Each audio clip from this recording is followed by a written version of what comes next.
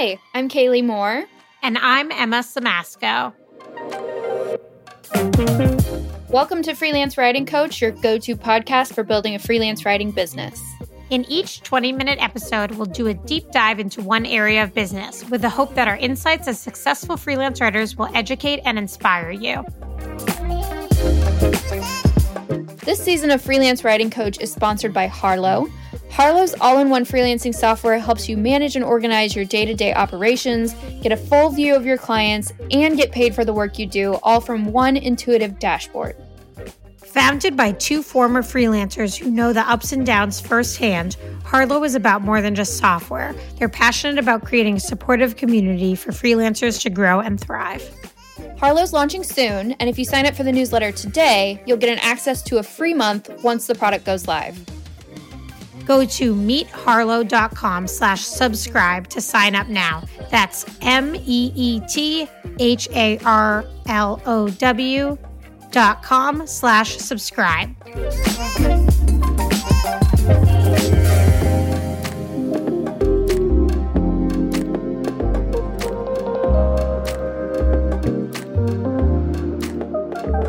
So what are you supposed to do when a client doesn't pay or is really late paying you or is being non-responsive when you're following up about invoices that are still outstanding?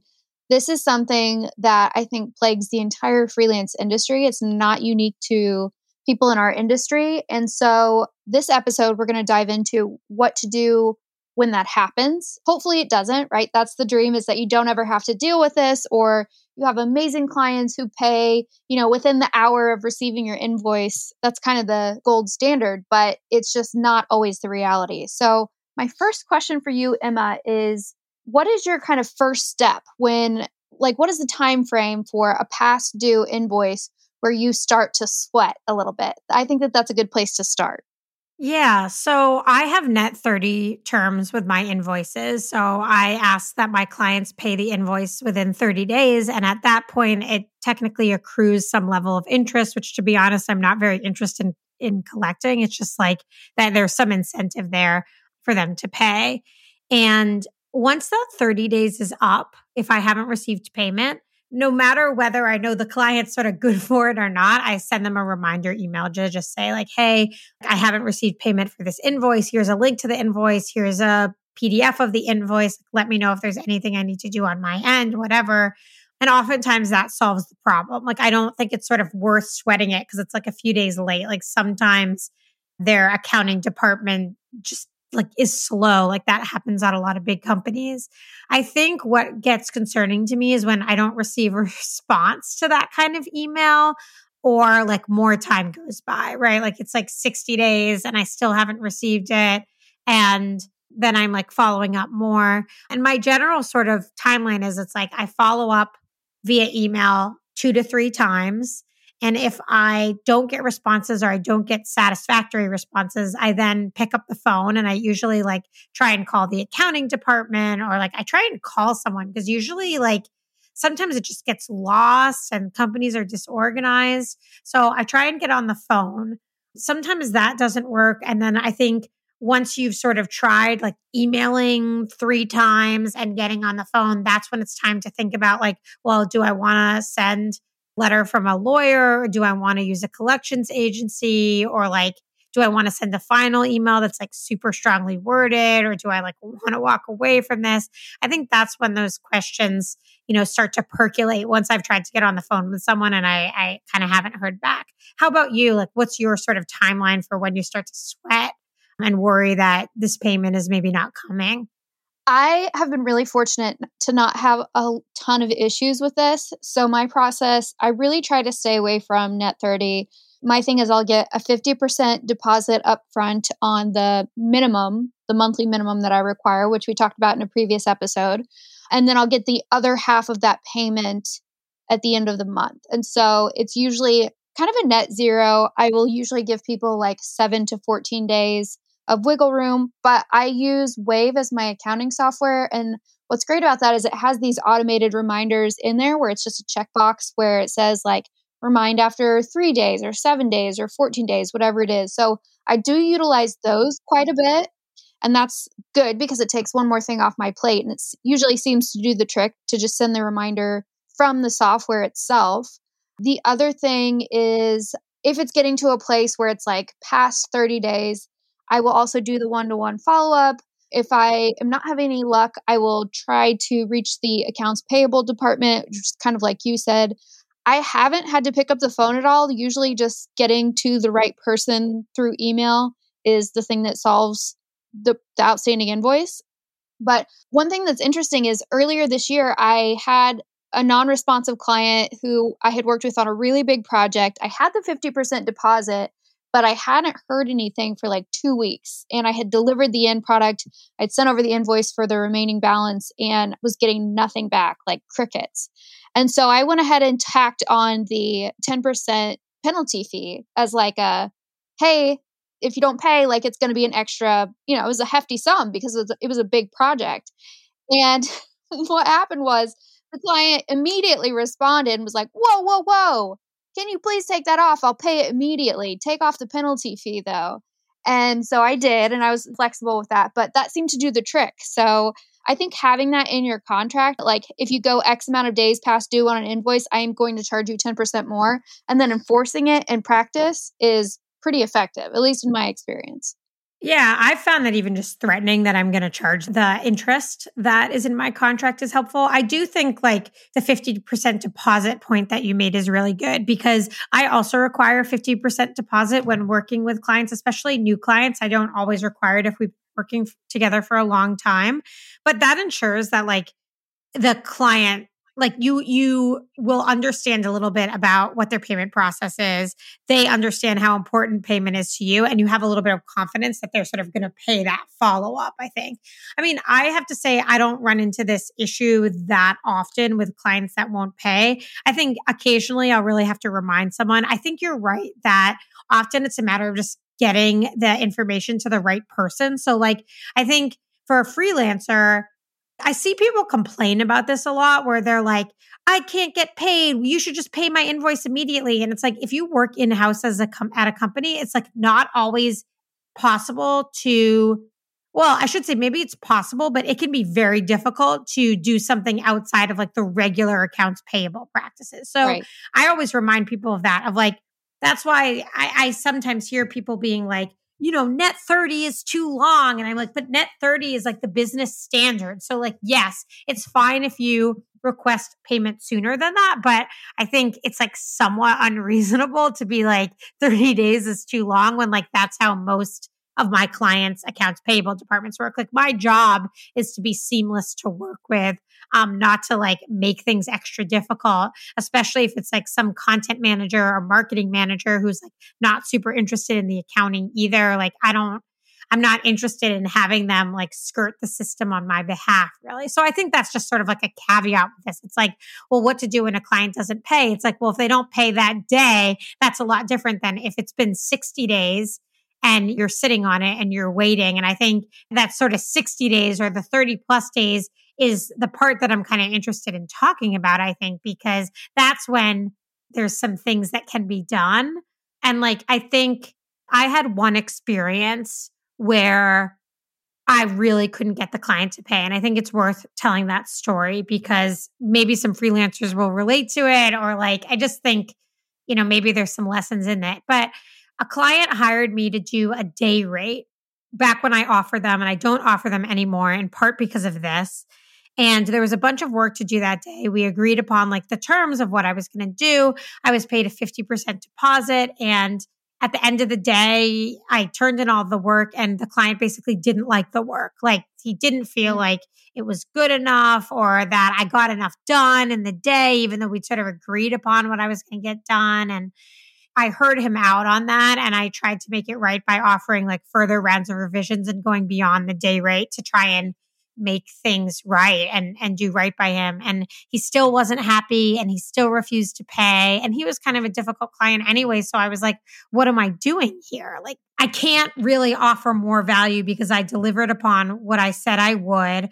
I tried to make it right when things went off the rails. And at this point, like, I think that it's unreasonable what I'm being asked to do. And so I was like, well, how do I get my 50% that was remaining.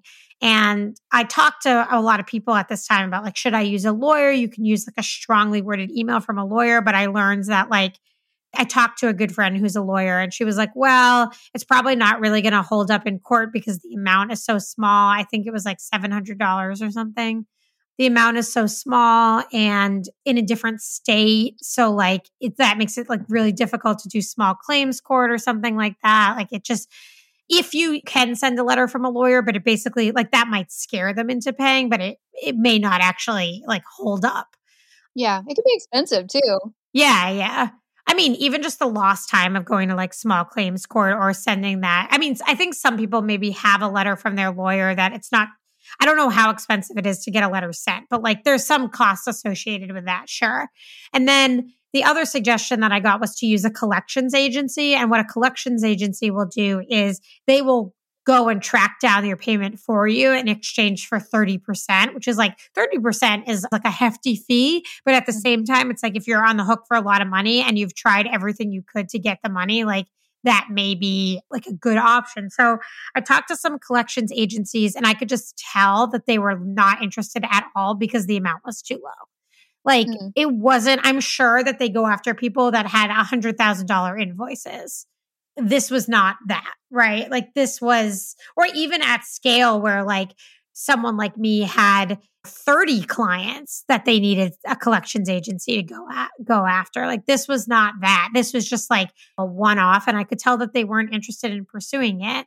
And so like I basically decided like I've already wasted a lot of time doing the extra revisions for this client, talking to my lawyer friend, calling the collections agencies, talking about this with other freelancers. Like it's time to walk away. Like this is not worth the $700. Like it sucked to do that. Like I hate that I had to do that.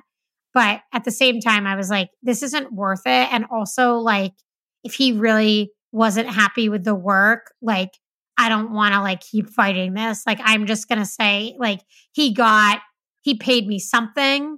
I think it would have been really, really tough if I got nothing at all.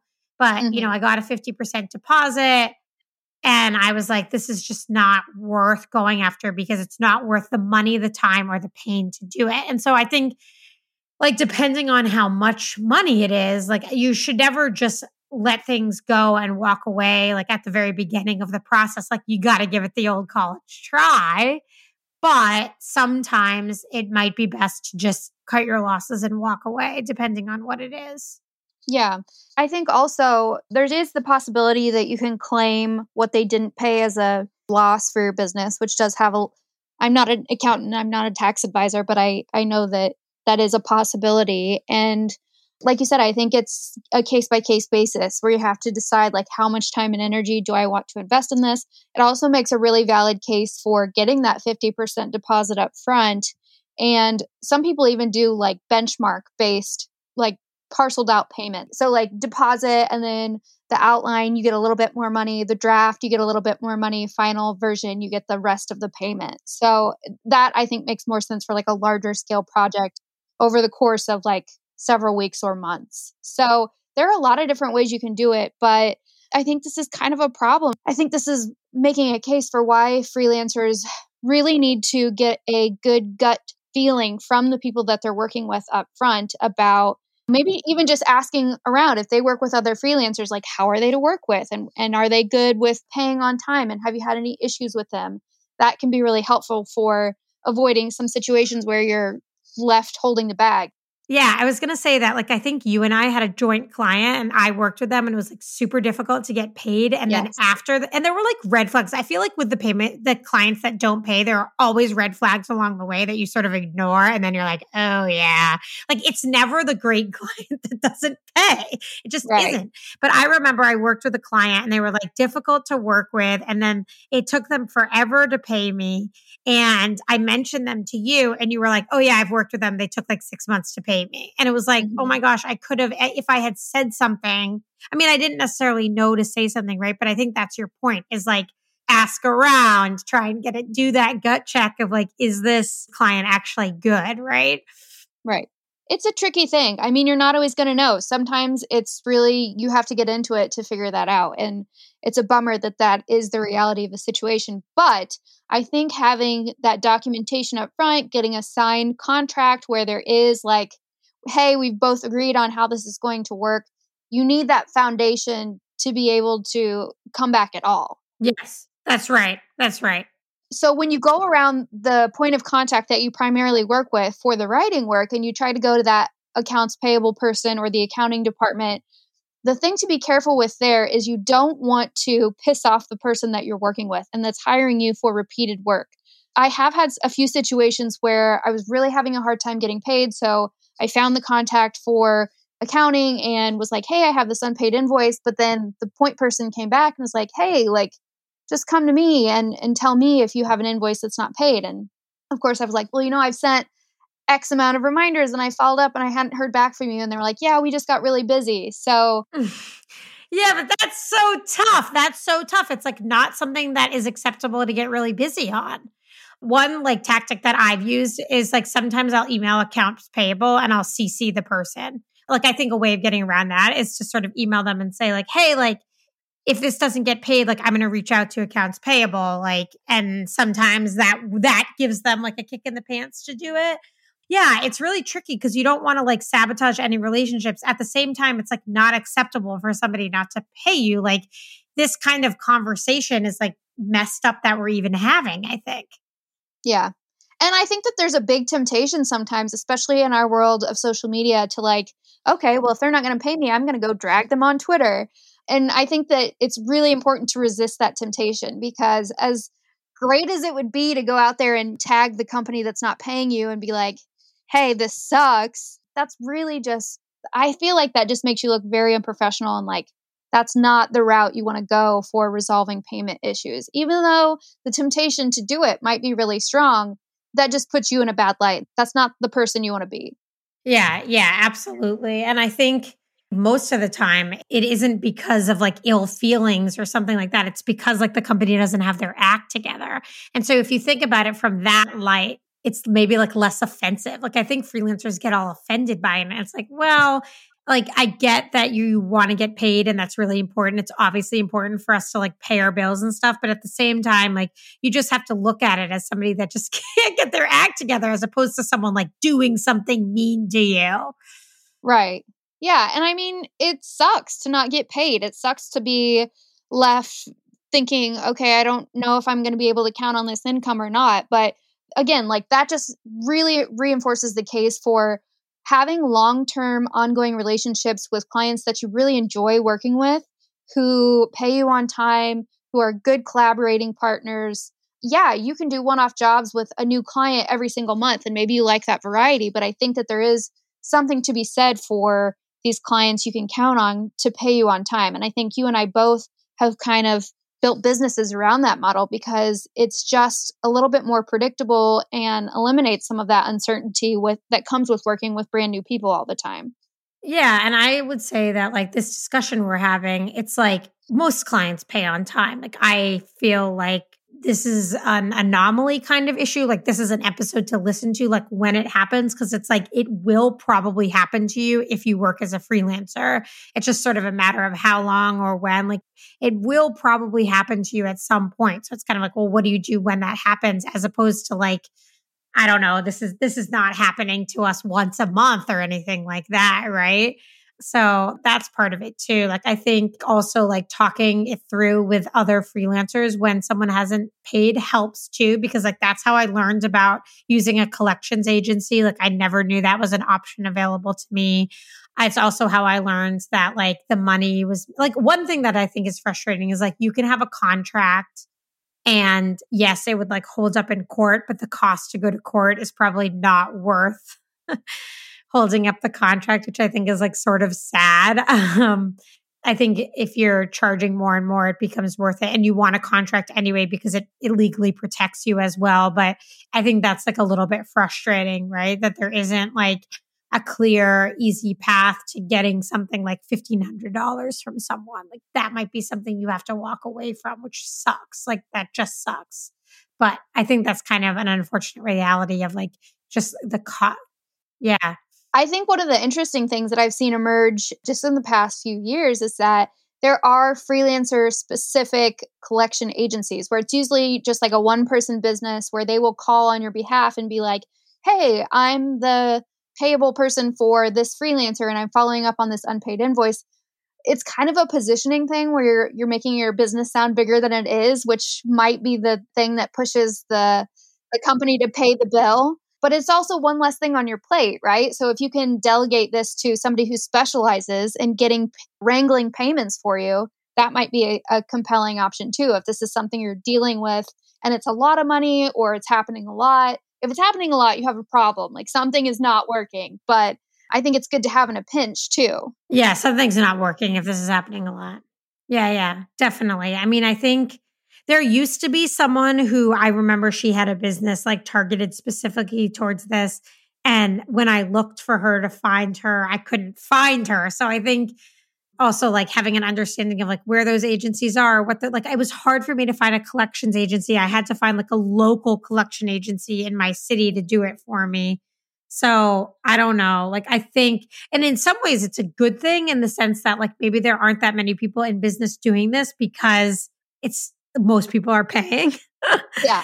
Like that's a good thing. I think Ashley Cummings might have a template, like something you can buy that's like of how to get paid when it like basically those strongly worded emails or something. We can look into that and include them in the show notes if we can find it. Yeah.